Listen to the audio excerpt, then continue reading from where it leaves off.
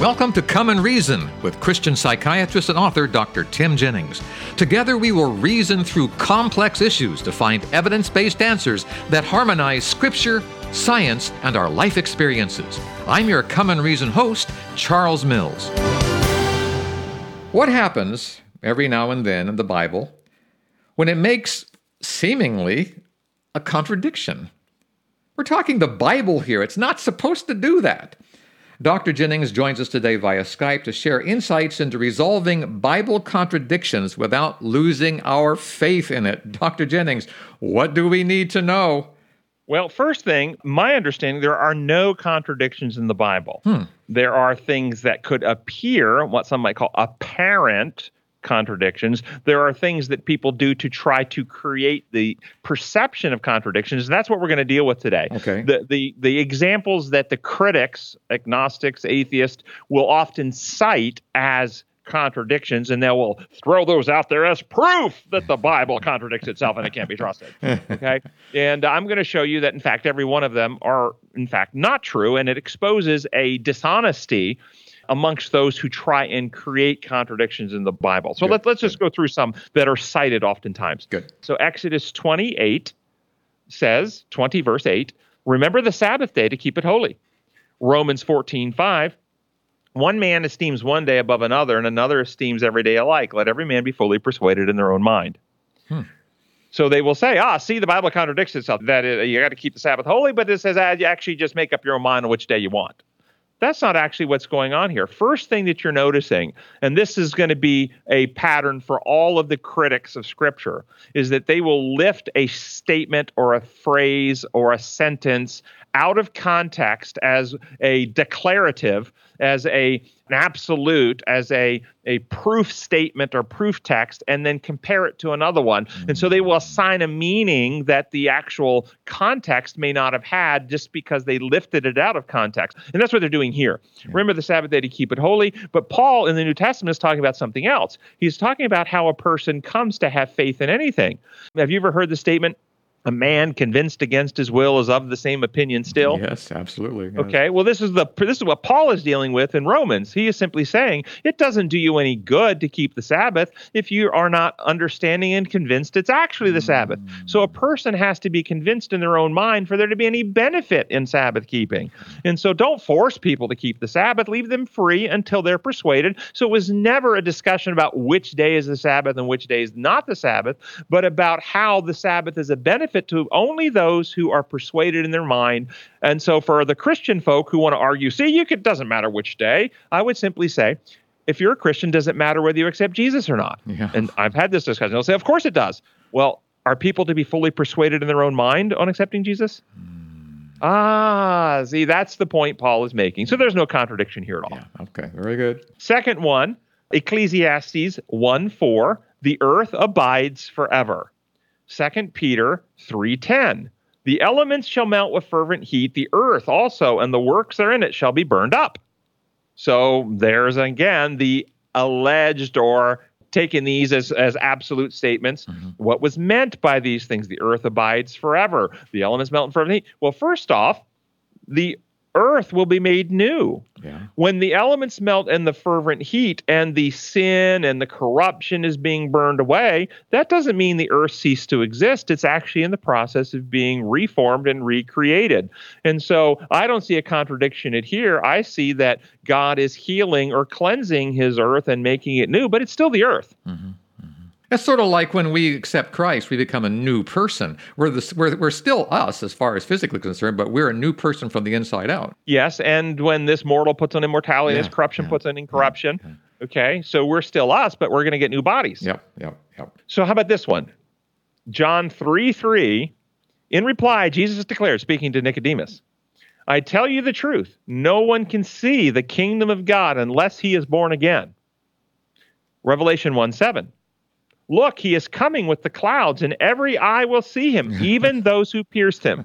Okay, all right, yes. Is that a contradiction? It sounds like one. Well, okay, this requires, again, reasoning and understanding what's actually meant. When he says, no one can see the kingdom of God except he is born again, is Jesus using the word see as physical photons hitting your retina and seeing physical shapes? Is that what he's talking about? Or is he saying, see the kingdom of God? What is the kingdom of God? It's the kingdom of love. It's the kingdom of truth. It's the kingdom of other-centeredness. It's the kingdom of God's character and principles. No one can see what God is really like and how he runs his universe unless they're born again, unless they have a heart that loves love and loves truth. If they're solidified in hate, if they're solidified in selfishness, if they like deception, they won't comprehend. They won't see. They won't understand. They won't perceive the things of God. That's what Jesus is saying. They won't see it. But in Revelation 1:7, they are raised and they have eyes that have retinas that can process photons, and they see the physical appearing of Jesus Christ, but they don't see the kingdom of God. Here's what they will see, because the text goes on to say how they beg for the mountains to fall on them and hide them from him who sits on the throne. Why? Because they don't see the truth of God's kingdom of love and truth and a gracious, redeeming, loving Savior. They see a horrible dictator who's coming back to kill them and torture them, and they're terrified of him because they see the physical appearing, but they don't see him for who he really is. They see him through the lenses of the lies they believed. And so they have been born again. So they're not really seeing him. Does that make sense now? It does. See him through the eyes of their lies. That's so clear, yes. So again, the people who try to make these contradictions out are dishonest with what the texts are saying and try to make it sound. And for the superficial person who doesn't think these things through or are very concrete and don't know how to unpack figures of speech, they can be confused by this. And I see this with a lot of adolescents when they go to college and they have these, what I call dishonest professors, who will then take texts like this and poke at these adolescents who haven't really thought these things through and maybe haven't even fully developed critical reasoning and abstract thinking skills yet, and therefore they're very literal and concrete, and they will take texts like that and go, oh, well, you can't trust the Bible because it says here and here. That's a contradiction. And for people who can't abstract and can't process a figure of speech, then this sounds like that. And so a lot of people get led into disillusionment from their upbringing because of dishonest and unethical professors, in my view. But we'll move on. Well, let me just take one moment here. So how should we approach the Bible when we want to understand and see God's kingdom of love? How do we approach the Bible? Well, if you really want to have it, you have to start with a humble acknowledgement that we have a finite mind and that we're not going to be able to understand godly truths as long as we're seeing things through worldly ways. So we have to say, I don't want to try to study the Bible through the mechanisms and systems of this sinful world. I don't want to understand justice as the world describes justice, God. I want to understand justice as your heavenly kingdom.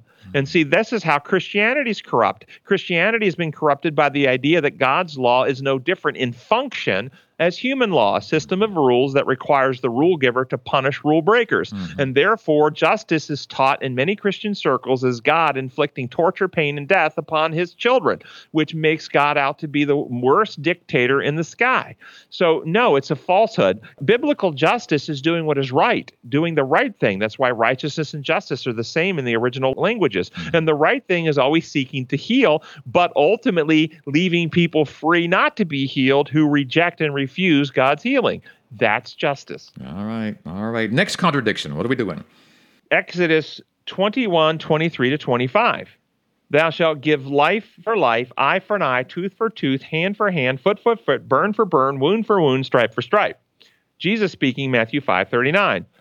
Resist not the evil. Whoever shall smite you on the right cheek, turn him also the other. So is this a contradiction? This is not a contradiction. This is, again, lifting things out of context.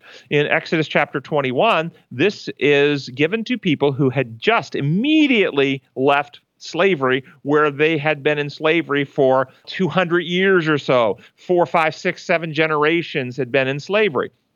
And so in slavery, the slave is property. Slave has no rights. Slave is beaten for the smallest little thing, can be killed at the whim of the master. If somebody does you wrong, you can just kill them if you're the one in power, if you're the owner. And so they have this idea that power can do whatever it wants. If I'm strong enough, if you took that little blanket of mine, I get to kill you and take it back. And so God is starting to move these individuals who are operating at the level of a slave, which is level 1 moral development, power makes it right, to level 2. No, you cannot take more than what was taken from you. There has to be equity. Eventually, Jesus comes and tries to tell them, well, love doesn't have to take anything. Love forgives, and love wants to take the person who has taken from you and win their heart to friendship. And you can win their heart to friendship where they will have your back and you'll have their back in the future if you don't seek to retaliate against them. And thus the eye for an eye stops the retaliatory experience and starts winning people who were exploiting of you to friendship. And that's what Jesus is leading people to. So he was basically taking them on a step-by-step journey from where they were to where he wanted them to be, from slavery to being a loving Christian person. Because that's how reality works. Can you take your infant child out directly from infancy into a track star in the Olympics? No. Or do they have to crawl? Do they have to toddle? Do they have to walk? And then do they run? And then do they train? Yes. There is a process of development, and human minds do not go from power over thinking all the way to the maturity of God in an instant. There has to be growth. We have to understand, assimilate, and as we assimilate truth, we grow in truth. Wow. And what's next? This is Genesis 17:10. This is my covenant which I shall keep between you and me. Every man-child among you must be circumcised. And then Galatians 5:2. If you are circumcised, Christ shall not profit you. I knew you were going there with that, yes. Okay, and so again, this is just picking a text, not understanding context or anything else. And the circumcision that Abraham did was simply, and the New Testament makes clear, simply a physical enactment of the true circumcision that Abraham already had. And that's what Paul makes clear. The true circumcision is circumcision of the heart. We cut away our attachment and love for this world and our trust in ourselves, and we attach our hearts to God and trust in him. Abraham had that, and then God gave him the physical enactment or ceremony to demonstrate what is already there. And Paul's saying, now that Christ has come, we don't even have to do the physical part as long as we have it written in the heart. You know, in the 2 minutes we have left here on the program, Dr. Jennings, if you were to present what you just said to the people who posted those comments and those contradictions, and put that word in quotes, that they have, would they be able to understand it, or what's missing in their lives that means they couldn't? So it depends on their attitude or their heart. If they are a critic and they have no desire to understand, their desire and intention is to deny and distort, then they will just criticize me as, you're just bending it and twisting it to say everything you want, because they've locked into literalism and concretism. And so it would be no different than I say, excuse me, Charles, I've got a frog in my throat. And somebody goes out and says, Jennings eats amphibians. And I go, no, I don't. Yes, you do. You said you had a frog in your throat. And are you going to lie now and say you didn't say that? Are you going to deny what you said? You're just trying to twist it and explain it into something else. And this is what they're doing. They're taking something meant to mean one thing, and they turn the word to mean something else that is a potential meaning. I mean, it could mean that if I was actually eating amphibians. Oh, I got a frog in my. Could have meant that, but everybody knows that's not what I meant. Absolutely. And this is what they do. So when you try to explain it, if they're honest, they'll go, oh, wow, you know what? You're right. I'm going to back off that. I misunderstood what was being said. That's a good explanation. If they're honest of heart, they'll appreciate it. But if they're dishonest of heart, they will get angry. They won't want to talk to you. They'll walk away, or they'll just call you some type of name about you're just rationalizing, or you'll explain it any way you want. I've heard that kind of stuff before. Well, I've got good news for you, Dr. Jennings. You're talking right now to thousands and thousands of honest seekers, honest of heart people, and they are so glad that you have said what you've said today to clear up some of that information. Listener, comeandreason.com is the website where you can find more honesty, more ways of looking at the Bible, more ways of looking at Jesus and his love for you. That's at comeandreason.com. Dr. Jennings, as always, thank you so much for clarifying for us what the Bible says. We appreciate it. Thank you, Charles. And listener, until next time, this is Charles Mills along with Dr. Tim Jennings, wishing you God's presence in your life. Goodbye, everyone. Thank you for spending time with us today. To continue the journey, I urge you to visit comeandreason.com. Here you'll find many excellent resources to help you gain a deeper understanding of the God we all love and serve. That's at comeandreason.com. This is Charles Mills, along with Dr. Tim Jennings, inviting you to join us the next time we come and reason together.